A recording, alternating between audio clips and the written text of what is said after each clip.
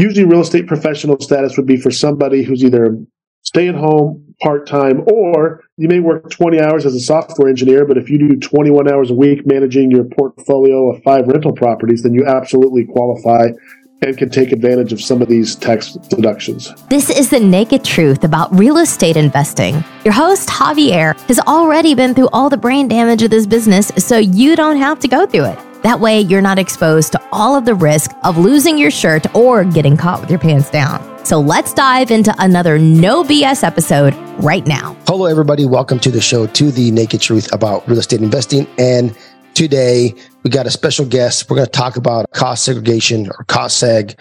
I believe this is the first time I have someone with this background on the podcast. And as you hear me talk about getting tax breaks, tax savings, if you qualify for some of these tax incentives, you're able to pay less taxes, up to no taxes. But we're going to kind of do a deeper dive just with our guest. He is with Cost Segregation Authority, Erik Oliver, out of Salt Lake City, which I love Salt Lake City, by the way.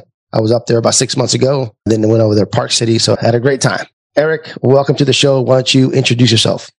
Yeah, thanks, Javier. I'm glad to be here. Thanks for having me. As you said, my name's Erik Oliver. I'm with a company called Cost Segregation Authority, and we really work with CPA and investors across the country, helping reduce tax liability through cost segregation, and then we also do some energy credits for both commercial and residential units. So my background, my degree is in accounting. Obviously, I went to college. I'm trying to figure out how I can get out of college as quickly as possible. Math always came easy to me. Hated writing papers. So I'm like, listen, it's either an accounting degree or a finance degree. So I got my degree in accounting, never really used it until about 7 years ago when I got into cost segregation. At the time, didn't know much about it, was interested in real estate, came across the job, and never looked back. I love what I do. I love working with investors on trying to save money through taxes.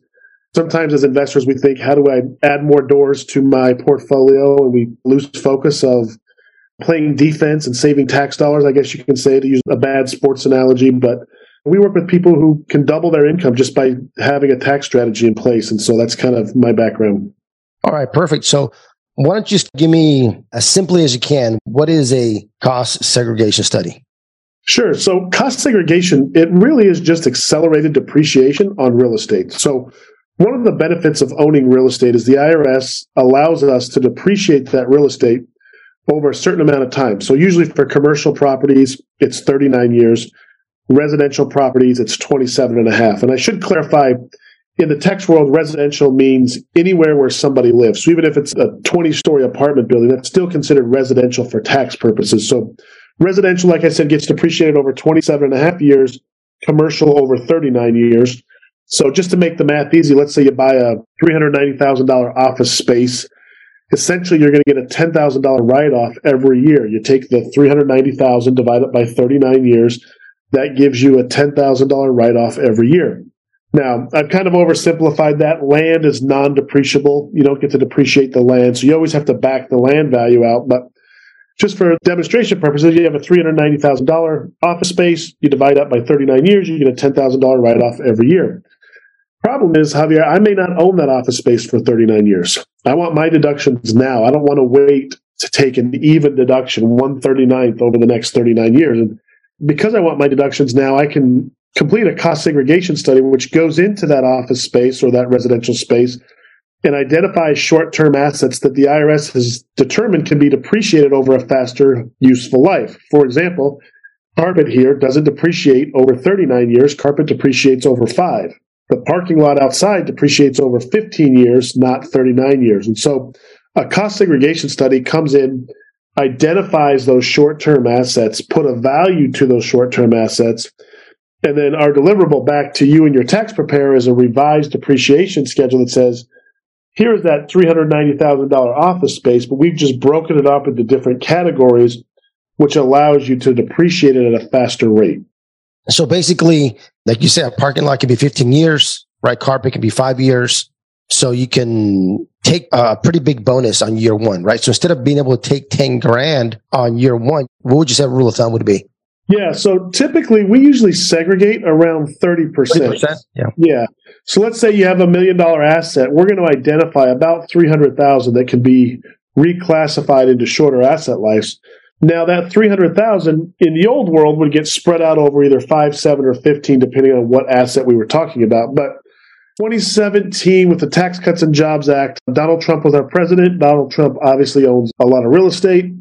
And so when the tax code was revised, bonus depreciation really came into play. Now, bonus depreciation had been around before the Tax Cuts and Jobs Act, but the Tax Cuts and Jobs Act really put it on steroids. And so bonus depreciation allows you, instead of taking your 5-year assets over 5 years, it allows you to take 100% of those 5-year assets all in the first year. And that's called 100% bonus depreciation. So any assets placed into service between 9/27 of 17 and 12/31 of 2022 are eligible for that 100% bonus. Starting here in 2023, it drops down to 80%. So again, if I determine that there's $100,000 worth of 5-year assets in your office building, I would get 80,000 of that, or 80% of that 100,000, as a write-off in year one.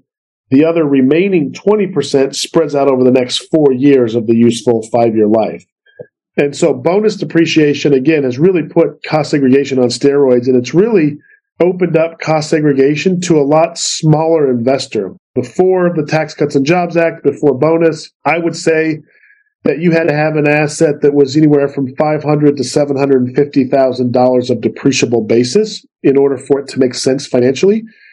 But now with bonus appreciation and just the pure competition in our industry, prices have come down, benefits have gone up. And so now we do everything from single-family rental home up to ski resorts. It doesn't have to be a huge commercial property to benefit from cost segregation. You take a $275,000 single-family home. We segregate 30% of that. That's a $75,000 write-off or more. And if you're getting a $75,000 write-off and you're in a 30% tax bracket, that's $25,000, $28,000 of tax savings. And a study might cost you $3,000 on that. So, you're paying $3,000 but saving $30,000. That's a pretty good return on your investment.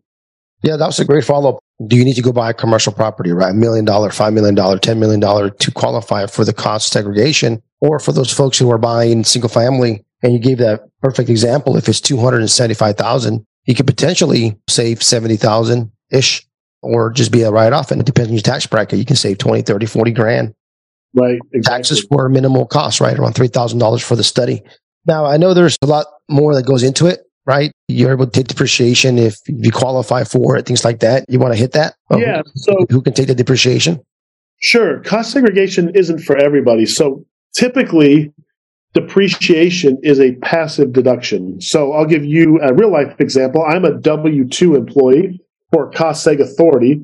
So if I buy a rental property, a long-term rental or a single-family home, rent it out, do a cost seg study, and let's say I generate that $75,000 deduction, I don't get to reduce my taxable income by $75,000 because my income comes through a W-2, or that's my active income. So that $75,000 can be used to offset what they call passive income. So if I have other rental properties on the side of my regular day-to-day job, and they're creating income, that would be passive income. So you've got active income versus passive income.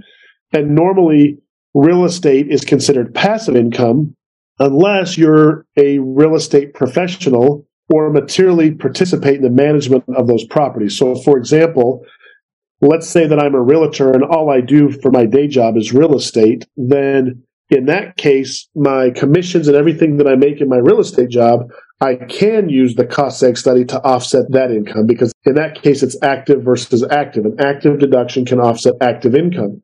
But in my case, where I'm a W-2 employee, I can't use my passive deductions through my real estate to offset my active income. So that's why you see a lot of times high W-2 earners will have their spouse become a real estate professional for tax purposes so that they can then file a joint tax return. And in that case, those deductions can be used to offset your W-2 income. So you always want to run this past your CPA first. Sure. It's not for everybody. And find out whether you show material participation, whether you file your taxes as a real estate professional. Those are all important questions to determine whether or not you can use these deductions, because it's not for everybody all the time. Yeah, thank you, Erik, for the explanation. Yes, so make sure you contact your CPA, get some legal help. And it's not that complicated, right? It's not like you got to fill out 20 forms and send all kinds of information to become a real estate professional. You ask your CPA. And if they don't know what that is, you need a different CPA, because if you do a lot of real estate and you say, hey, can I be a real estate professional? They're like, what's that? Okay, then you might as well switch. Okay. That's my tip to you. Just like you have doctors, right? You got your head doctor, toe doctor, you got your elbow doctors, you got your nose doctors, right? You got everything. And you got to make sure that you are being seen by the right doctor, right? Just same thing with your CPAs out there. Some might be really good at one thing, but not as experienced in another. So it's not very hard, everybody out there who's listening, to be able to do these cost segregation studies. Just to recap what Erik said, if you have other passive investments, this cost seg can help you with your passive investments if you don't qualify for a real estate professional. But if you qualify as a real estate professional, you have a W-2 income, you have a business that makes a lot of money, then you're able to offset some of those gains on that because you are qualified as a real estate professional. And you can find out what the requirements are. I think it's like 15 hours a week, 750 hours a year. You got to make sure you log it, right? Because the IRS comes, they're going to want to know, okay, what'd you spend your 15 hours at, right? And what does that include in real estate? Ask your CPA what you can put in there, right? So if you got a few properties, you're going out there, you're meeting contractors, you're doing things like that, you're going to events, you got to figure out what would qualify as those 15 hours. If you're on some webinars, does that qualify? Does that not qualify? And then it has to be one more hour if you have another source of income, I believe. So if you're working somewhere part-time for 20 hours, you should be a real estate professional for 21 hours a week. Yeah, no, that you hit it. It's 750 hours, which is about 14 and a half or 15 hours a week. And then the other test, like you mentioned, is you have to use 51% of your working time doing real estate. So it is hard. If you have a 40-hour-a-week job, the IRS isn't going to believe that you're doing 40 hours a week as a software engineer and then 41 hours as real estate, that you're telling the IRS now you're working 81 hours a week every week. That's not going to fly. So usually real estate professional status would be for somebody who's either stay at home, part-time, or you may work 20 hours as a software engineer, but if you do 21 hours a week managing your portfolio of 5 rental properties, then you absolutely qualify and can take advantage of some of these tax deductions. Yeah, that's awesome. Well, let's chat about energy credits. So tell me about that. I'm not real familiar with that, so I'm very curious to know what an energy credit on, like maybe a single family. I'm not sure if it works on that, and on, say, an apartment building or commercial building. Yeah, so there's really 2 energy credits that are extremely underutilized. I'll talk about both of them. The first one is called a 179D. It's actually not a credit, it's a deduction. So it's 179D energy deduction. And that is a deduction that you may be eligible for if you are constructing new commercial energy efficient space. So if I build a new office building and I have somebody come in and certify that that office building is energy efficient, I may be eligible for up to $5 per square foot as a deduction for 2023. So if that building meets or exceeds a 50% reduction in energy costs, then I'm eligible for a $5 per square foot deduction. So that, again, comes off your taxable income. To be honest with you, Javier, with the building codes the way they are, most counties are strict with the type of materials and the way things are constructed, it's hard not to qualify.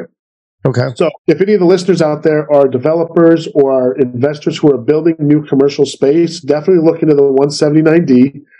And then for your listeners who are building new residential space, so whether it's single-family homes, duplexes, fourplexes, apartment buildings, there's another program that the government put out called the 45L Energy Credit, and that's a $2,500 credit per unit. So if you build a fourplex, you may be able for a $10,000 credit right off the top of your tax bill if your units qualify as being energy efficient. And so now I do want to state that in order to be eligible for that credit, you need to have basis in the property at the time of construction. So what that means, Javier, is if I'm a developer and I build a bunch of fourplexes and I sell you one of my fourplexes, you're not eligible for the credit. I'm eligible for the credit because I'm the one that determined what types of insulation, windows, lighting, HVAC, etc. went into those buildings.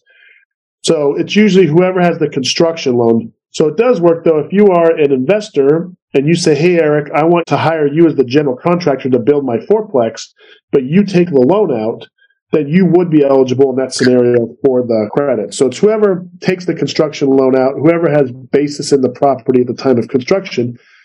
You have to have a third party come in either program. You have a third party come in, they certify it, they look over it, determine that it is energy efficient. They issue certificates, and those certificates allow you to take those credits or deductions on your tax return. Awesome. Okay. Yeah, I've heard a little bit about it, but I wasn't sure exactly what it was. But yeah, this definitely explains it a little bit better. Just to recap again, guys, the way I do it when I buy a commercial property, if it's a $10 million property, I always do 30%. I'll assume I'll get about $900K. It all depends because you got the land, things like that. Depends on the age, depends on the asset class, things like that. It could be higher. It could be a little bit lower, but if you guesstimate about 30%, you should be around the ballpark. And it'll go down a little bit for 2023 because we don't get a full 100% bonus. So in 2023, just to do some quick napkin math, if you have $1 million asset, we'll segregate 30%. So that would be a $300,000 of segregated assets. And then you would get 80% of that $300,000. So you'd get $240,000 as a deduction in year one. The other $60,000 will be spread out over the next 5, 7, or 15 years. All right. So let's talk about something that a lot of people don't talk about. A lot of people have the misconception like, oh, I saved myself $240,000 this year in taxes and that's it. That's awesome. So what happens? You buy a property for $1 million. You do the cost seg right today, and you only get 80% of that, right? Which is $240,000. And then you sell it next year, right? So let's talk about recapture. Yeah. So that's a question we get asked quite often from investors and CPAs, tax preparers is, Erik, isn't this just a timing issue? If I take these deductions now, doesn't that just mean I have a larger capital gain when I sell the asset? And the answer is no. And the whole idea is we're taking our deduction today against our ordinary income. So let's say I'm in a 37% tax bracket and I pay 5% state tax. So that puts me at 42. I'll take my deduction today at 42%. I'll pay it back next year if I sell it next year at 20% and save the spread. And I'm not even paying it all back. And I'll kind of back into an example, Javier, because I think it makes more sense. But let's say I buy a property today for $1 million and I sell it 5 years later for $2 million. Okay. So it doubles in value over those 5 years. When I go to settle up with the IRS, they're going to say everything you bought has doubled in value and we're going to charge you tax on that. Well, the land has doubled in value. The walls have doubled in value, but my dirty, nasty carpet that's 5 years old isn't worth double what I paid for it. But if you don't do a cost seg study and you just have one asset, it's just one asset on the books, just this big 39-year asset with everything included, and I tell the IRS that, hey, that big asset has doubled, there's no other way for them to treat it other than to tax me on all that. What should happen, we mentioned carpet's a 5-year asset. What's your carpet worth in this example where you've owned the building for 5 years? What's the book value? Zero. It has no book value. It's fully depreciated, right? So why are you selling this dirty, nasty carpet that's all stained for double what you paid for it 5 years ago? You should be selling it for zero and paying no tax on it. But what happens when you don't do a cost seg, like I said, everything's grouped together, so you end up paying tax on that dirty carpet, and you shouldn't. So the ability to allocate the sales price to the right buckets or right assets, when you do a cost seg study, that creates a permanent tax savings upon sale. So again, in summary, take your deduction at a high rate, pay it back at a lower rate on a lesser amount and at a future date, and save the spread. And that's really what we're doing with cost segregation. Okay, so just to make it simple, if I take a $240,000 bonus depreciation this year, right, and let's say we do sell it in 5 years, most likely I'm not going to have a $240,000 recapture, saying I got to pay all the $240,000. No. So let's assume that we had the parking lot, right? Say it was $100,000, and we did a bonus depreciation, and let's just say we got $30,000. Well, then 5 years from now, when you sell that asset, right, you got to take that $30,000 off, right? So now maybe that parking lot, it's not worth that $100,000 anymore. Right? You should not get credit for like you're making $100,000 on that or whatever the value, because you do have that 5 years that you used it and it got used, right? Yeah. Okay, perfect. This is a great example because I think a lot of people don't know the recapture. So the sooner you do a turn, the quicker you do it. I'm assuming the higher the recapture. If you hold it for 3 or 5 years, your recapture will be a lot less. And then you are kicking the can down the road, but your money's worth more now today than it will be in 5 years, right? So, or it's worth more now than when I pass away and don't need a use for it, right? So a lot of investors will buy a property, do a cost segregation, take those deductions, then 1031 exchange, do another cost seg, 1031 exchange, do another cost seg, and then die. Unfortunately, we all die at some point, and then I pass those properties onto my estate. They get a step up in basis and pay no tax. And so you kick the can, die, and then your heirs or your estate gets those properties. They get a step up in basis, and no one ends up paying tax on the gain on those assets. So definitely worth looking into. It was a great tax planning strategy for creating long-term wealth. Yeah, that's awesome, Erik. How can people get a hold of you? Good question. So the best place to get a hold of me, I am on LinkedIn. It's just Erik with a K, Erik. Last name is Oliver, Oliver. You can reach me directly there, or our company website, which is just www.segauthority.com. My contact information is there, or if you have a building that you think might qualify or you want us to run some initial numbers, we do a free analysis at our company. Most cost seg companies do a free analysis, but always get a free analysis done. That analysis will give you an idea of what your expected tax savings would be, as well as what our fee would be to conduct those studies. And then you can decide with the help of your CPA or your tax preparer whether it makes sense to move forward. So you can also find that on our website as well. Yeah, that's awesome, because somebody can be looking at something and be like, okay, great. Let me see where my tax bill is. How much can I pay for this? I'm going to save this much money. And you can get a ballpark figure. What does somebody need to send you, right, to do that free cost analysis? Yeah, so if it's on a property you haven't purchased yet, you can just send us the listing, because that listing will have the address, purchase price, etc. If you've already purchased it, then we would just need a copy of the closing statement.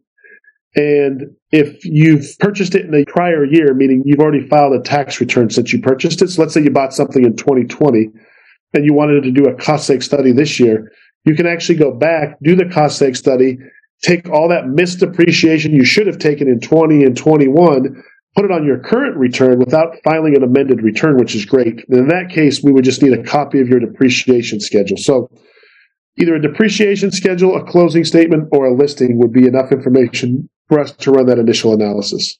Oh, that's great. And I just, as you mentioned, not having to do an amendment to your taxes. So if I take $300,000 this year on a cost seg and say my income was $200,000, I have $100,000 left over, do I lose that? No, the great news is you just carry it forward. So you don't ever lose it. It carries forward indefinitely until you use it all up. So that's awesome. Yeah, you don't ever lose it. Erik, thank you so much for that. And with this, we'll transition to my favorite part of the show. So did you tell me that you studied finance or accounting? You got accounting, right? Accounting, yeah. Some people say folks that do accounting don't have a sense of humor. So I don't believe that either. All right. So this is called The Naked Truth About Real Estate Investing. And what I'm going to do here is got nothing to do with real estate. I'm just going to ask you 3 random questions. And you're going to put that myth to rest. Okay, Erik? All right. All right. Let's go here. First question on the Naked Truth Roulette for Erik. What is your favorite quote? Oh, that's a tough one. I don't know that it's a quote. I don't know where I heard it. I'm sure someone's quoted it. Know what you're good at and stay in your lane. Meaning, I had to learn this the hard way, that I'm not a marketing person. I don't have any artistic ability, and I should not be creating marketing content because that is not my strength. And so I had to learn that the hard way throughout my business career, is just know your strength and stick to it, and don't be frugal and don't be afraid to hire experts in other areas that you're not good at. All right. Question number 2, pineapple on pizza. Ooh. I like pineapple on pizza, but I know the correct answer to that is pineapple does not belong on pizza. I lived in New York for a number of years, and if you go into a Italian restaurant in New York and ask for pineapple on your pizza, they'll kindly ask you to leave. So I know the correct answer is pineapple does not belong on pizza, but I happen to like pineapple on pizza. All right. So true story. Last year we were in Europe, and at the hotel, the kids were hungry. It was hot, man. It was like 105 degrees during that heat wave. So we were just like, okay, let's stay in from like 1 to 4 while the sun is killing everybody. And so let's order some pizza. And when I was looking at the website, it said down there, we will not take your order if you ask for pineapple on your pizza, something like that. It was like, what? I had never seen that. That was crazy. Like, I'm going to call, just ask for pineapple. Anyways, it was funny. All right, great. Last question for Erik. All right, what is your favorite food? Oh, these are good. All food related. You can obviously tell by looking at me. I like to eat a lot of food. So. All 3 were food related. That's awesome.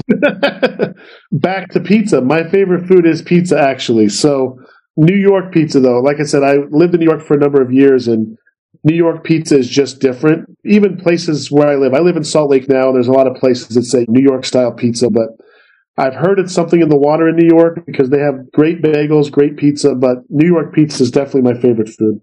All right. So what is New York style pizza? What exactly is that? It's just thinner, bigger slices. You fold it in half. Like a taco. Yes, you do. You fold it in half, and so it's thinner. I think it's the cheese. I mean, it's just mozzarella, but I don't know. The mozzarella tastes different. The crust tastes different. As the kids say, just different than regular pizza. So, well, it's been a while since I've been to New York. I'm going to try some New York pizza. I was in Chicago, and we had our first deep dish pizza. That thing was like, oh my gosh. That's good pizza, too. Chicago's got great pizza. It was great. So now I got to go. Have you not had New York pizza? Oh, it's just been such a long time. I don't remember no more. Easily been that long. So, Erik, you survived the Naked Truth. Thanks for being a good sport answering these questions. Sure. All right. Anything you'd like to say before we end the show? No, I think you actually hit it on the head. It's funny, you use this similar analogy that I typically use is CPAs are your general practitioners. They know a whole lot of different subjects, but just like you wouldn't go to your general practitioner or your family doctor to get heart surgery, you probably shouldn't go to your run-of-the-mill CPA for your real estate needs. And so make sure, just as listeners, since I've been in this industry, I've seen people leave so much tax dollars on the table by not having a CPA or tax preparer who understands real estate investing. And so for your listeners out there, if you guys take anything away from the last 20 to 25 minutes, make sure that you find yourself a good CPA who understands, and they're going to cost money. You're not going to be able to go to H&R Block at Walmart or TurboTax and do these taxes yourself. Pay the money that the CPA requires. Get a good CPA because you'll save tenfold whatever you pay in terms of tax savings when you get a good CPA who understands real estate. So I'll leave it with that. Awesome, Erik. That's really good advice. Appreciate you being on the show. Cost Segregation Authority, Erik Oliver, thank you so much. We'll put all your contact links in the show notes. Okay. I'm Javier Pitojo. Don't lose your shirt. Just as promised, I like to give out free stuff, some tools and tips that's actually helped me in my business. There's nothing out there like getting some free stuff that people have spent a lot of time, energy in putting together. It's like a referral. Somebody asked me for an electrician. You don't know what kind of brain damage I had to go through to give you this good referral for an electrician. You got to appreciate referrals from people, okay?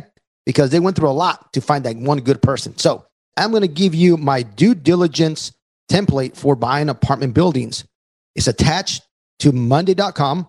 It is an affiliate link, so they're going to send me a kickback. Not a lot, but a little bit. But you can either download it as an Excel or you can put it on Monday.com. Monday.com is pretty cool because it's a project management platform software. It's super cool. I use it all the time for my social media, for my team, tracking deals, doing tasks for everybody. It's actually pretty good. You can track construction. It's a project management platform. It's really cool. Monday, like the day, Monday.com.